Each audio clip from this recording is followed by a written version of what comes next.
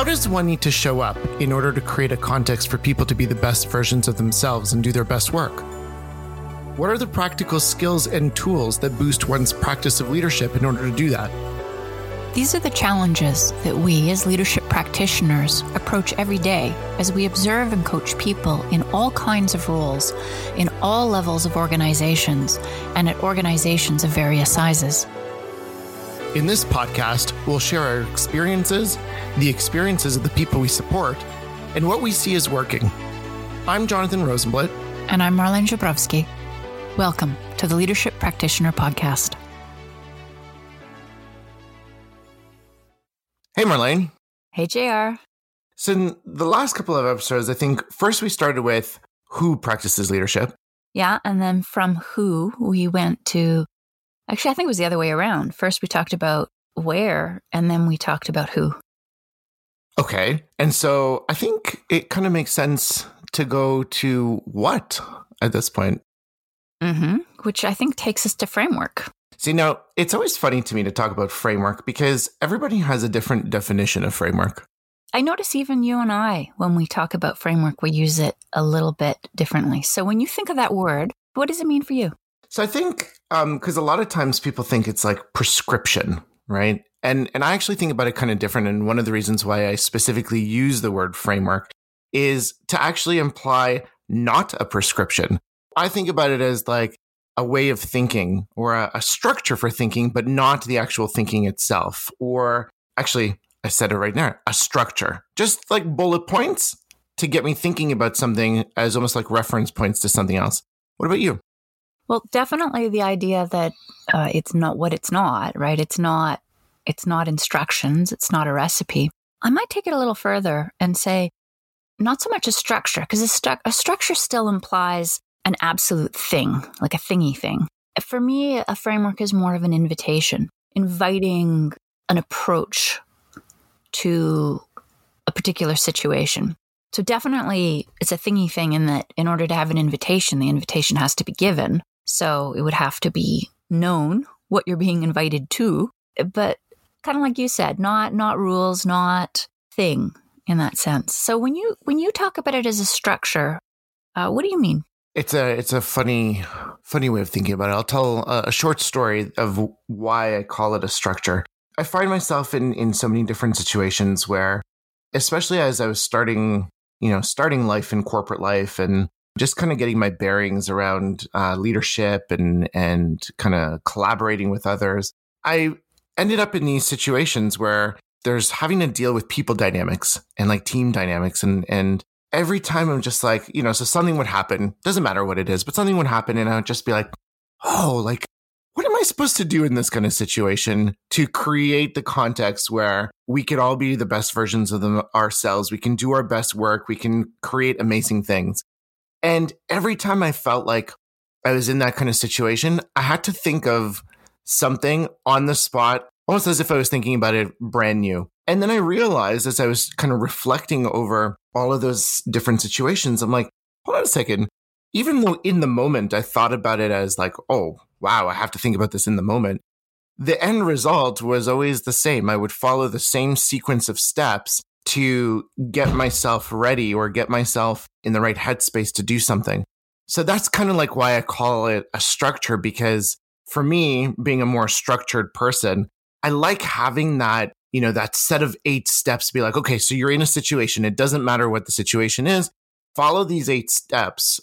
And the steps are open enough and sort of vague enough that doesn't tell me what to do in that particular situation, but at least it gives me a way of thinking of what tools can I grab at in this situation that makes sense to help me align to those 8. That's why kind of like, for me, it is a structure. The metaphors that we use to describe it, for me, shift.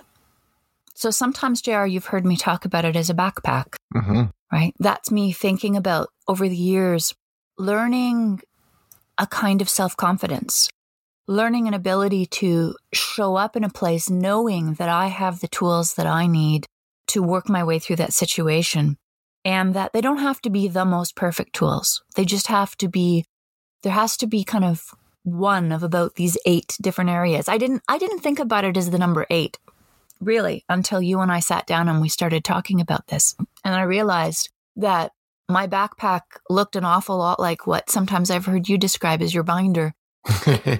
And in those moments, when I started thinking about what was going on there for me, it was about the compactness. It was, and that metaphor of compactness is really a metaphor for confidence.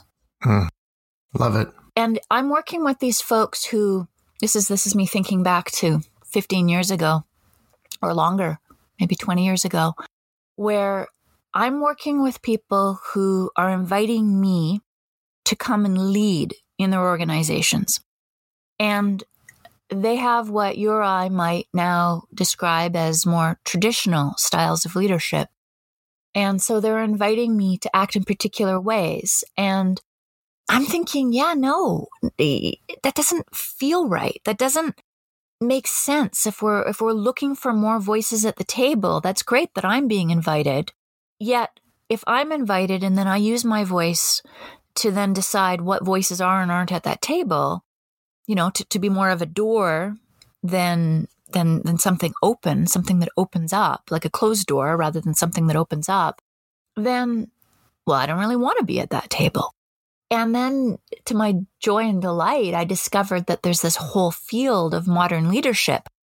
And my first experience was extremely overwhelmed because often it would be just me in an organization where there would be this sea of traditional leadership voices. And in order to feel confident enough to calmly and with a great deal of presence, and let's be super clear, it was not like this for many, many, many of those first years, to show up with a confidence that there was another way, I needed that sensation of compactness that I literally could hold in my mind, not all the possible ways of being a modern leader, because all the ways of being possible ways of being a modern leader, it's incredibly overwhelming. I mean, you go out into the world and there's just so rich arrays of skills and insights and knowledge and the depth with which, the modern work world is exploring this concept. And this idea of the backpack was actually, it was the way that I said, okay, that's all true. And that's amazing. And in the course of a lifetime, I will learn as much of that as I possibly can. But I do not have to freak out and have a kind of mental breakdown right here and right now. Because in this moment, I don't want all the tools in the world. I just want one tool and it doesn't have to be the best in this array of modern leadership. It just has to be enough. Yeah. Right? So for me, this idea of the metaphor I often use is about something that is kind of one of everything, or one of the most important things that is enough in a particular moment, that I know that no matter how challenging that moment is, and no matter how, I'm just going to say, no matter how potentially freaked out I am, if I'm in a situation which is pushing all my buttons, because modern leadership requires that we act in that space of showing up and responding rather than reacting, right? That's really at the heart of it. Absolutely. You can't do that if you're freaking out. Wow. Like, as I'm listening to you share that story, I'm like, yes, that was what was happening to me. And I think that's why you and I spend so much time iterating back and forth about getting it to that compactness, so that at any point in time, we could just pull it out and it's easy. And so when we kind of looked at all of the different scenarios, for one of the first things that we did was we broke it down. I remember us even having these conversations. We kind of broke it down into, okay, so there's the set of stuff or the set of practices that you do internally. So like what goes on in your mind, no one else has any idea. Kind of like getting yourself into the headspace. And then we coined that inner practices. Mm-hmm. And the inner practices, I mean, we talked a lot about this, and back to this idea of structure where you're like, okay, inner practices have to come first. And then I'm like, but do they? And it's yes and no, right? The pre-work of the inner practices definitely has to come first. Like if that first inner practice of shifting mindset, if you don't even know that you have mindsets, then it'd probably be pretty hard to move on from inner practices to the outer practices.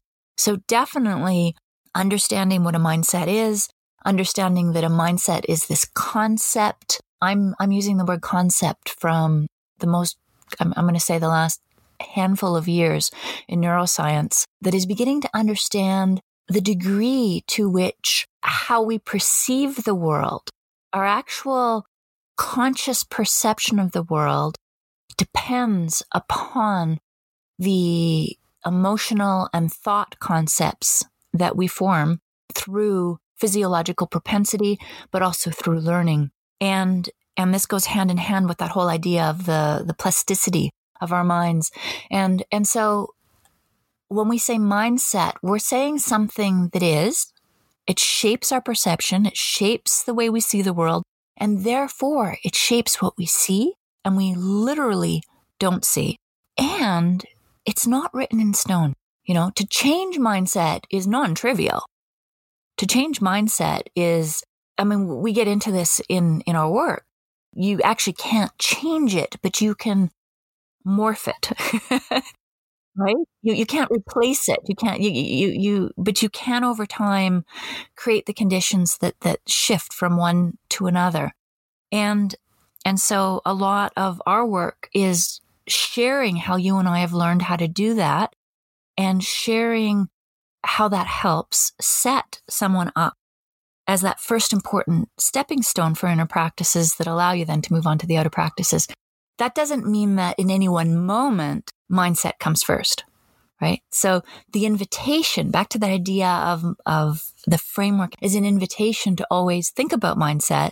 But in any particular moment, you might start with the outer practice. And if you've done enough of your homework prior, then the mindset work might happen when you leave that encounter, particularly if you're on the edge of being freaked out, right? Yep. Yeah. And then, like speaking of, again, shaping the way you think about things and also thinking about it in terms of how you approach things, the next sort of inner practice there is enabling learning and improvement, right? So the mindset is one thing, but the other thing that almost stays true or stays permanent, I guess, in your ability to go out there and be in the right mind space and create that context is your ability to look at everything as an opportunity to learn and look at everything as an opportunity to improve, right? And then that kind of feeds back to, hey, well, if I'm learning, then that can actually help me improve my mindset and so on and so forth. So that's why we kind of separated that one. I remember us talking about this because it's just that constant reminder of, hey, everything is an opportunity for you to learn and become better as a person and then improve as you go on. So that's why I really love that particular inner practice. It's separated, I think, also just because in our observations, we notice that a lot of people who are interested in the inner practice, but don't quite yet have the concept of mindset, start at enabling learning and improvement.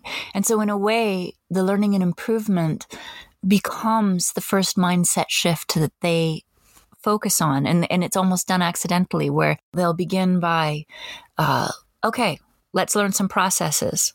I wonder even in your story, if looking way back, initially your structure was like that because there was a practice of enabling learning and improvement. And so you were practicing learning and improvement. And in doing so, that actually became your first mindset shift, where it was like, oh, hey, I don't know. Am I on track here? I'm seeing you nod a bit. I learned the hard way that I needed to learn and improve at the time because I wasn't necessarily conscious of the framework that we're talking about here. It was more along the lines of, hey, if something's not working, like push harder. And then maybe it'll work better, or let's just repeat the same thing over and over again and hope at some point it works. Clearly that didn't work out that way. And so that's why I'm laughing is that the enabling the learning and improvement came so much later. And I was doing mindset changes, but I had no idea that I was. So you're right in that at some point I realized that I got to do that. But it was so far down the path that, in retrospect, it would have been great if that had happened a little bit earlier, consciously. Well, I think this framework that we're offering, that's exactly why we're doing it. Because this is what we wished we had, the kind of the short list that we wished we had. I mean, I know that I'm going to say brittleness that I talked about. I didn't use the word brittleness, but that really sums up that feeling of if the compact security of having the just enough framework, my backpack, so I can go anywhere and go on any adventure. If that's the confidence, that the flip side of that, what that replaced was a brittleness. And the brittleness came from, at least partly, that same not getting it that you're describing, JR, where I think when I looked at the wide world of modern leadership and was just, blown away at how amazingly, worthy of being followed so many of these leaders are. Worthy of being, and by followed, I mean emulated. By followed, I mean, they're inspiring me to act in particular ways in this movement of modern leadership. And then my own sense of, oh my gosh, here I am being all reactive and in my own head and freaking out. And yet I know I want to be that, but I don't know yet how to be that. I think that what was missing was the understanding that practice makes permanent. This is your expression that you use all the time because it's just so important and it's the heart of enabling learning and improvement. And it was that mindset shift to understand that enabling learning and improvement was how to approach it rather than, oh, well, I'm obviously not cut out for this because I can't do all this in advance before I've even practiced it. So it's interesting that you bring that up because the next inner practice that I learned was you got to do stuff with intention, right? Show up with intention. So if you're going to practice, right, because the intention is to make what you're practicing permanent, that practice itself of showing up with intention, thinking about what your intention is, like what is your desired outcome from what you're doing and how you're showing up and all that kind of stuff. That to me, whenever I was thinking about practicing something or learning something or the mindsets or whatever, until I include in that, if I'm doing it for the wrong reason, it'll never work out. So eventually I figured it out that I had to flip it around and be like, no, hold on a second. What is the right reason that I want to be doing this? And then I later learned that the right word to call that is intention. What is my intention here? And as soon as I started asking myself that and actually choosing to show up with that intention, all of the outcomes that came afterwards were so dramatically different because I had done the work to think about why I'm doing that. I like the way that we've taken that into our work together. And when we set out to work on a particular concept, we spend some time at the beginning getting really clear on what our intention is. And then what we end up producing, I don't know about you, but it surprises my socks off half the time. And it really, though, is the heart of what allows us to co-create. Because if I came in with a very particular mental notion of outcome and I said, okay, this is how it has to be, or not even this is how it has to be. If I came in with like maybe more open language, but I still had that intent that I was looking for a particular outcome, or even if one step kind of in the inner practices, one step less clear. Let's say I didn't even have conscious awareness of what my intent was. And I was coming in with an outcome, but I was offering to you a co-creating opportunity. You can see how in that moment between us, there would be all these sparks, especially if you too are showing up with an unconscious intent. And then we end up in, unnecessary conflict, not the healthy differences, but the unnecessary conflict. So when we get really clear about intent and we say, what, in our, it's not even in our biggest hopes and dreams, what could this be in the sense of getting really specific about it? But I mean, how would you talk about outcome versus intent? I think the simplest way, after we iterated and on so many times, is that when you have an intention, you have this higher sort of reason for doing something. You're looking at a desired outcome of like an impact that something would have versus outcomes that are actually very specific. So if you can put those aside, it's like, I don't necessarily know what is going to come out of here, but the impact or the effect that I would like it to have is this. That's when you're working in the realm of intention. And then why I love it so much is that it opens up the possibility, especially when you're collaborating, as you and I found out many times, where it opens up the possibilities of what you haven't necessarily thought of. And I think that's the difference between an outcome you've already thought about it, and an intention is an impact you're trying to have, but you don't necessarily have a solution in mind already, and then anything can emerge. I've thought about it as getting really clear on why, or the whys, plural, and noticing the ways that all the why I might bring to why I want to do X, Y, or Z, and the whys you're bringing to why we're doing X, Y, or Z. And knowing that those whys are a little bit like, the onion layer. Because when we circle around, like this obviously isn't, we're presenting our framework to the world right now. This isn't the first time we've had this conversation. And yet when we have that notion of the plural of why, and then we do our work together, and then maybe time passes and we go back and we look at that why again, the whys can get deeper and more richer, is what I've noticed. Absolutely. And then when you can connect on the whys is when magical things happen.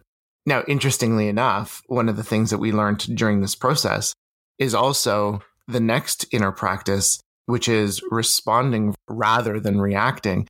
And the funny part about that one is, just going back to the point, Marlene, you were making before, is that when our intentions were slightly off or we hadn't discussed or anything like that, there was that friction or some sparks or whatever it is. And naturally, I mean, we're human, right? So naturally, there's going to be some emotion that comes with it. And naturally, that's going to take you to reaction. And so one of the practices, if you will, that I remember myself practicing as we were developing our work together is actually learning the practice of responding, taking the time to think through and making that space for thinking around, what's my mindset here? How am I enabling my own learning and growth? And also, what is my intention here? And just making that space for that to happen completely changed for me what would happen next. And that's why there would be for the most part, I mean, I'm not perfect, right? And this is, we said it before, practice, right? Practice. So by no means do I claim to do this perfectly. What it allowed me to do is understand that there is a much better response to whatever stimulus was happening there, or whatever kind of triggered the situation, that a productive response was a lot better than a reaction that may have actually set us off in a completely different direction. So for me, I know even when we were creating the framework and we spent hours together, right? Like hours upon hours upon hours. That one was such an important practice for me to practice. And it was an amazing opportunity to do it too, in a safe space as our working studio. I love the example of this framework as something when we talk about our co-creation around it, because what we're really talking about is, your binder, your framework, your method for being the leader and the person who practices the leadership in the way that you do. So put another way, it's your secret sauce, right? Absolutely. And for me, these practices are likewise so important to how I've come to be in the world. And, they're the story of my own growth and the story of my own trajectory. And so to say that these are two incredibly personally held things is a bit of an understatement, right? Like it's so much part of how we show up. And so to co-create across a gradient, across our differences, our similarities and our differences in how these practices in our lives, how they came to be very similar, and also in the ways in which they're different. It's like if we were trying to come up with something that there would be lots of space to be reactive about, I don't think you could try more. Because, you might say, oh, well, I think about it this way. And I'm like, but if I thought about it that way in this, and that situation, I would have been toast. I think about it this way because of these meaningful reasons for me, and vice versa.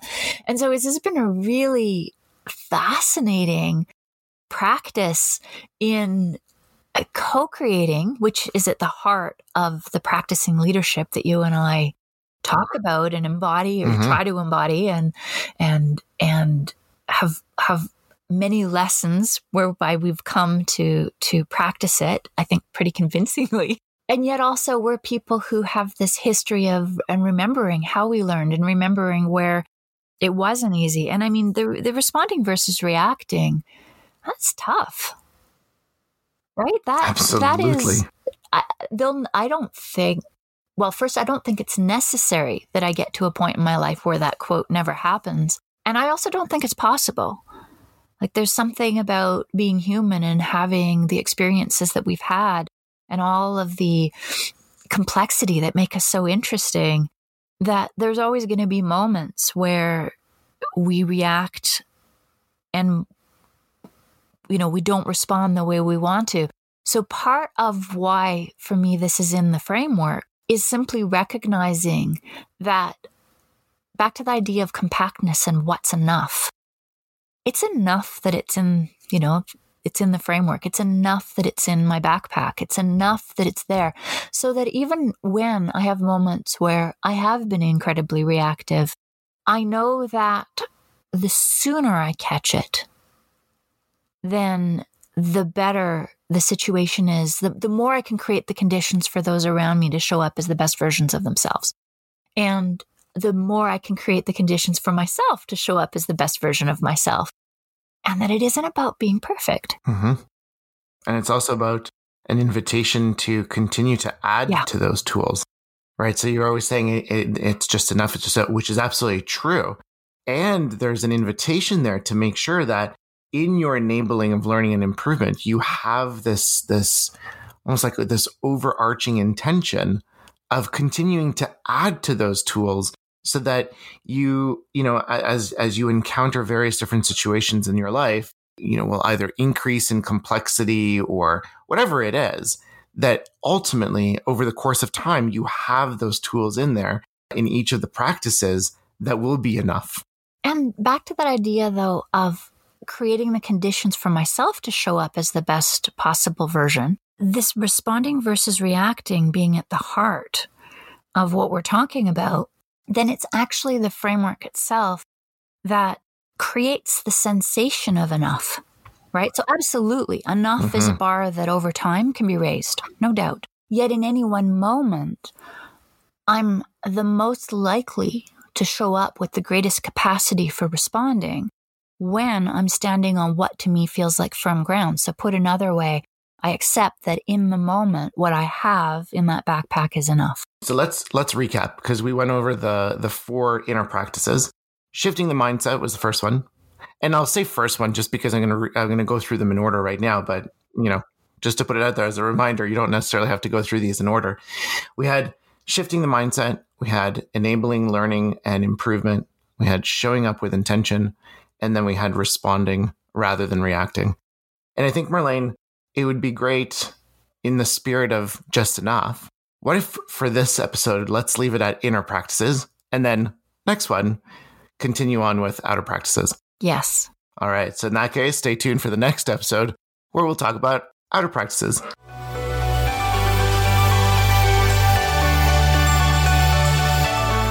Thank you for listening to the Leadership Practitioner Podcast. We invite you to share your thoughts on this episode and your thoughts on how you practice leadership. Join us in the Leadership Practitioner Connection, our community of like-minded practitioners who aspire to create a context for people to be the best versions of themselves and do their best work. You can find it at leadershippractitioner.org/connection.